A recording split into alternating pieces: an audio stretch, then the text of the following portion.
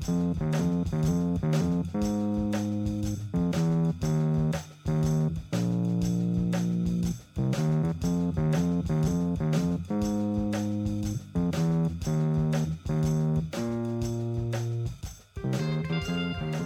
to 1869, the Cornell University Press podcast.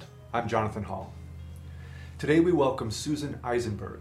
Susan is a poet, visual artist, oral historian, licensed electrician, and resident artist scholar at the Brandeis Women's Study Research Center.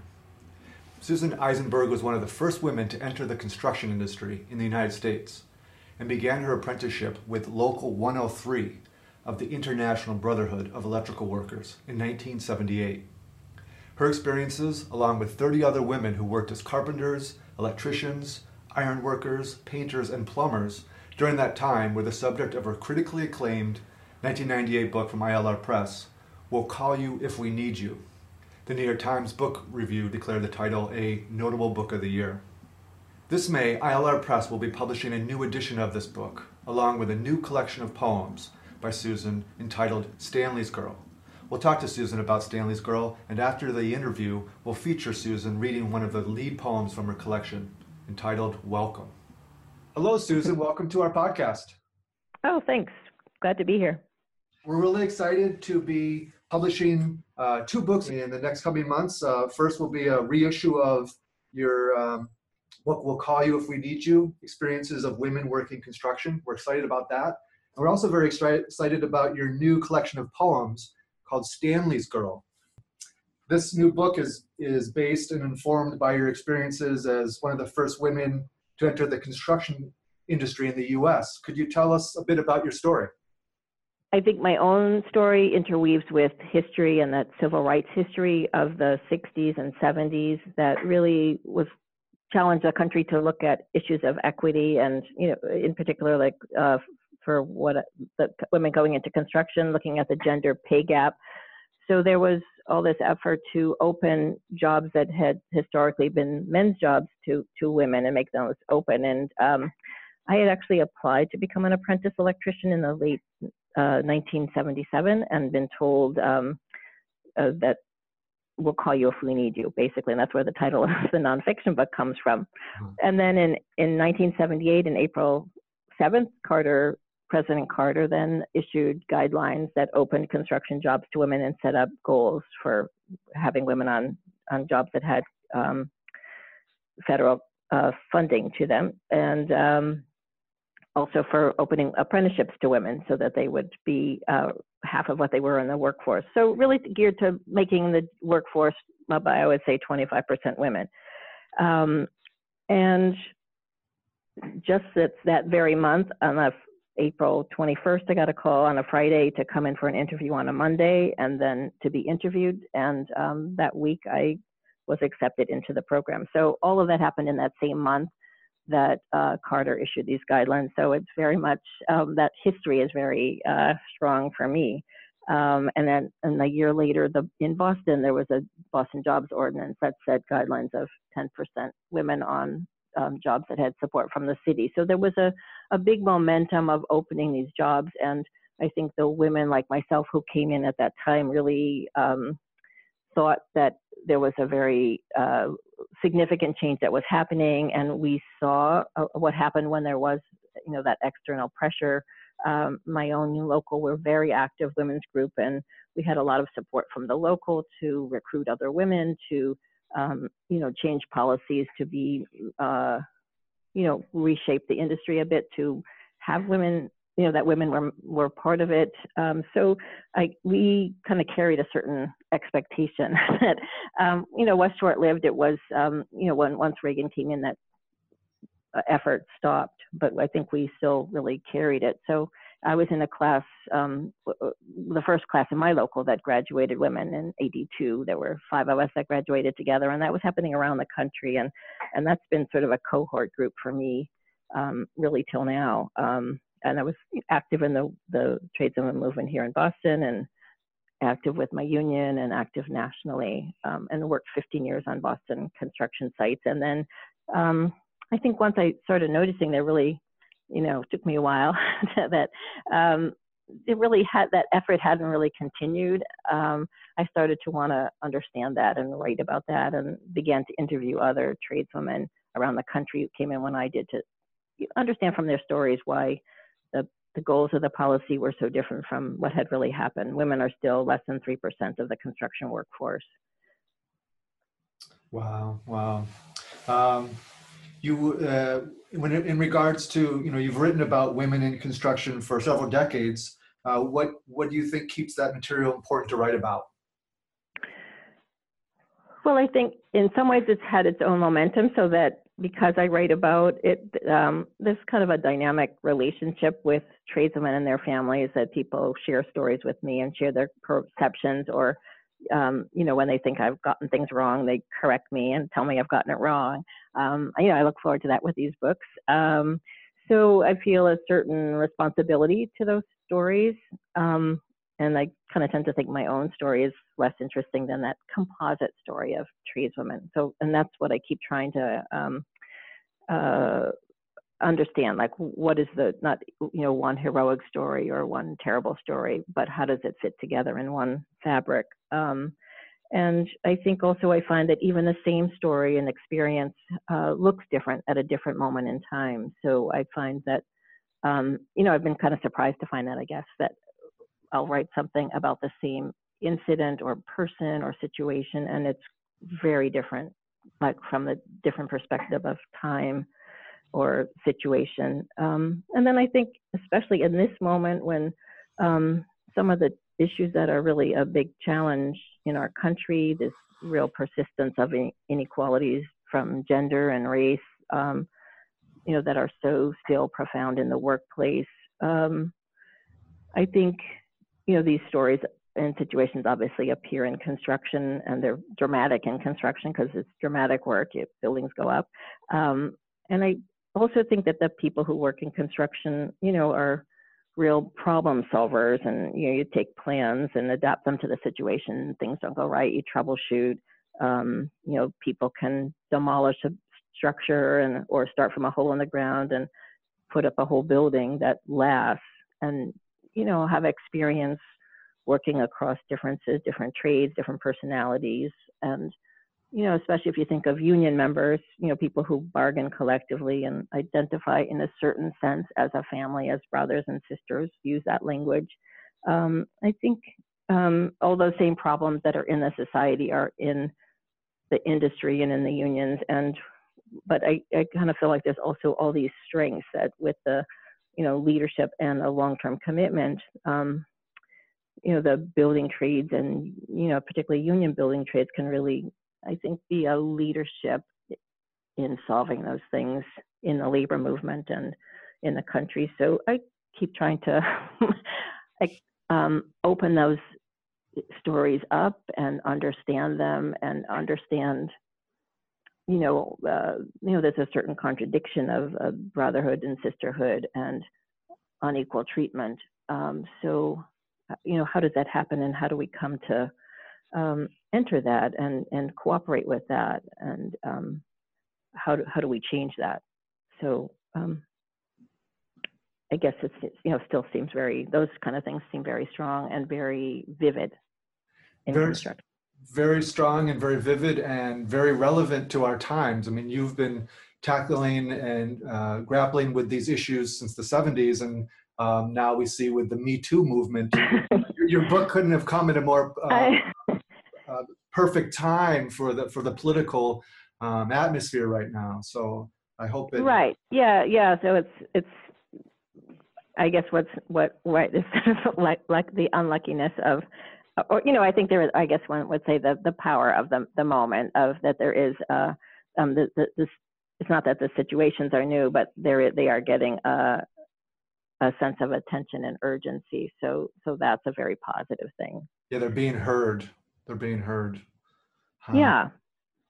And so, speaking of that, there's many ways of being heard, and you work in multiple genres. You're very creative.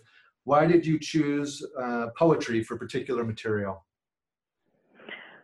Well, I had the good fortune to be introduced to poetry as a craft. I mean, I wrote poems when I was a kid, but I didn't really, was really by instinct, and I would even revise them, but I don't really, didn't know what I was doing.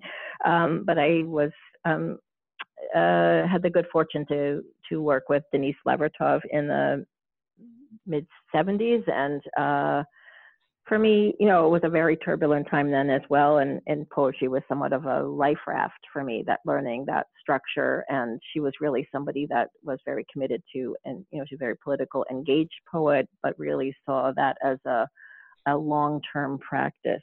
And so there was a certain patience about that. So the times continue to be very turbulent. So I think for me, poetry continues to be, just a very concise structure, and has that sense for me of a life raft, and it kind of gives a shape and structure and music to what can be chaotic or scary or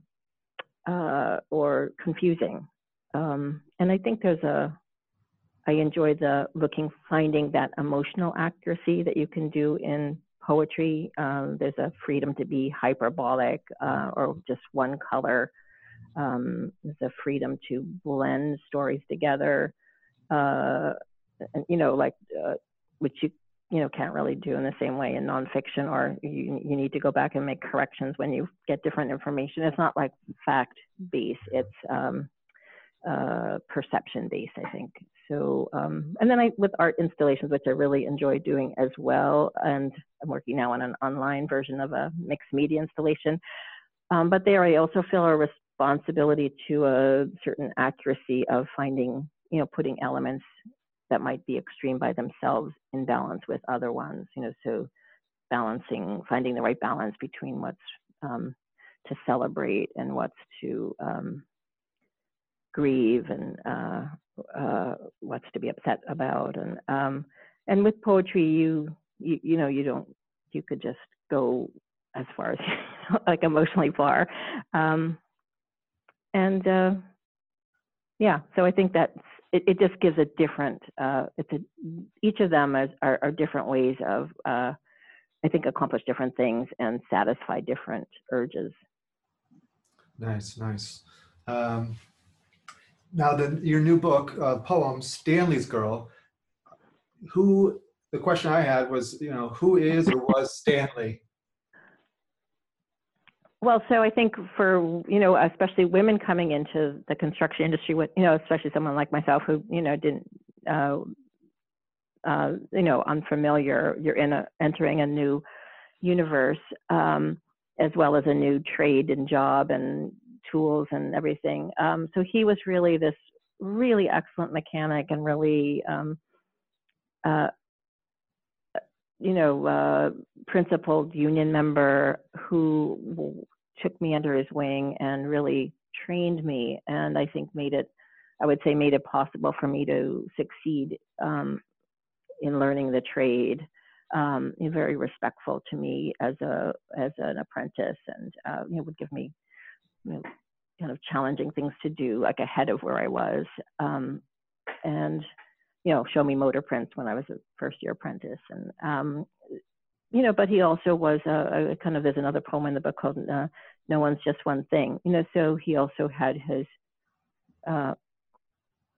complications. So I just, why, to me, that's the title poem of the book, was because it's about both what's to celebrate in the industry, and also for me looking at myself and what, where did I make compromises to fit in and succeed and be a team player, that I, where I didn't speak up or didn't take action that I might have, because I thought it would keep me from succeeding. And I think overall the book is about that, about looking at oneself and one's own, taking responsibility for oneself, and then through that kind of understanding how, one can work together with other people to create the changes that we need. Great. Well, you've been so kind to provide us with a recording of your poem. It's the second poem in Stanley's Girl, called Welcome. And the first line is just so powerful. Everything you thought you knew must be relearned overnight. Could you tell us a little bit about this poem? Sure. So it is about that, walking into a new universe, and I think particularly for those of us in the early days, I was somebody who walked up on the other side of the street from a construction site. I'd never been on a construction site till I went in to work on them. So it's a new universe that you're unfamiliar with. It's very fresh to you, and you notice details and you notice the things you need to do to fit in and belong, and maybe also the things you might want to change. So it's that beginning of that induction, and that, not only for construction, but just for, the middle section of the book also looks at other, situations of how do we learn to we learn to belong to a system, and how do we both belong to a system and change it. But, first we have to get to know it. It's the poem Welcome takes some of, moments from my story and from many other people's stories, and kind of enters that that induction that just begins it, which kind of is that first section of the book. Great, great.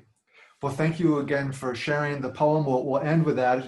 And thanks for coming on to the podcast. And we're very excited to be publishing your book. It should be out in the next few weeks. Great. All right. Well, thanks. Thank you so much, Susan. Thank you too. All right. Take care. Welcome. Everything you thought you knew must be relearned overnight. How to walk, not trip, over cords, 2x4s, used coffee cups, concrete cores. Walk 40 pounds on your shoulder across rebar or a wood plank. Glide, not wobble, not look like the bounce beneath each boot step scares you. How to dress yourself, to work outdoors all day midwinter and keep warm, keep working, fingers moving, or midsummer with no hint of breasts. How to climb ladders, not a step stool or 4-footer, ladders that stretch up 2 stories where someone's impatient for that bundle of pipe.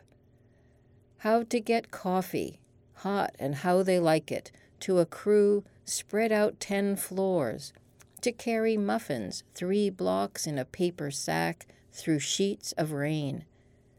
How to look, to never go back empty-handed when you're told, grab me a this, that from the gang box, if all you've done is move things around, poke here and there, if you haven't emptied out the full contents, so the journeyman won't shame you by finding that this, that in a quick minute after you've said, we don't have any.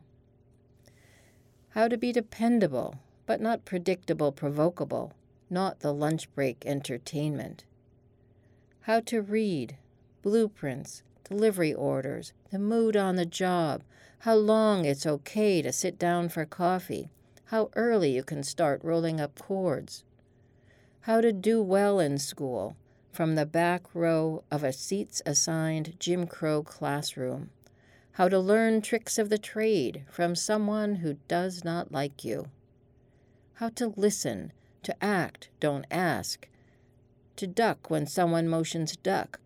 Or when someone tells you, don't talk to Zeke, to know what they mean, so you don't even look at Zeke, the ironworker who's always first out, last in, standing there so 4 times a day, start, lunch, quit, all the workers walk past him like a sandbar, waves washing back and forth that catches debris.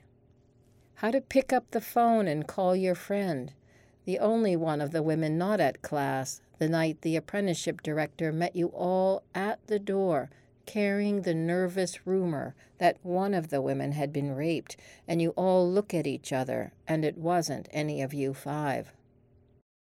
How to respond within protocol when someone takes your ladder or tools, imitates your voice on the loudspeaker, spray paints cunt on your baker staging, urinates in your hard hat, drives to your home where you live alone with your daughter and keys your truck parked in your own driveway.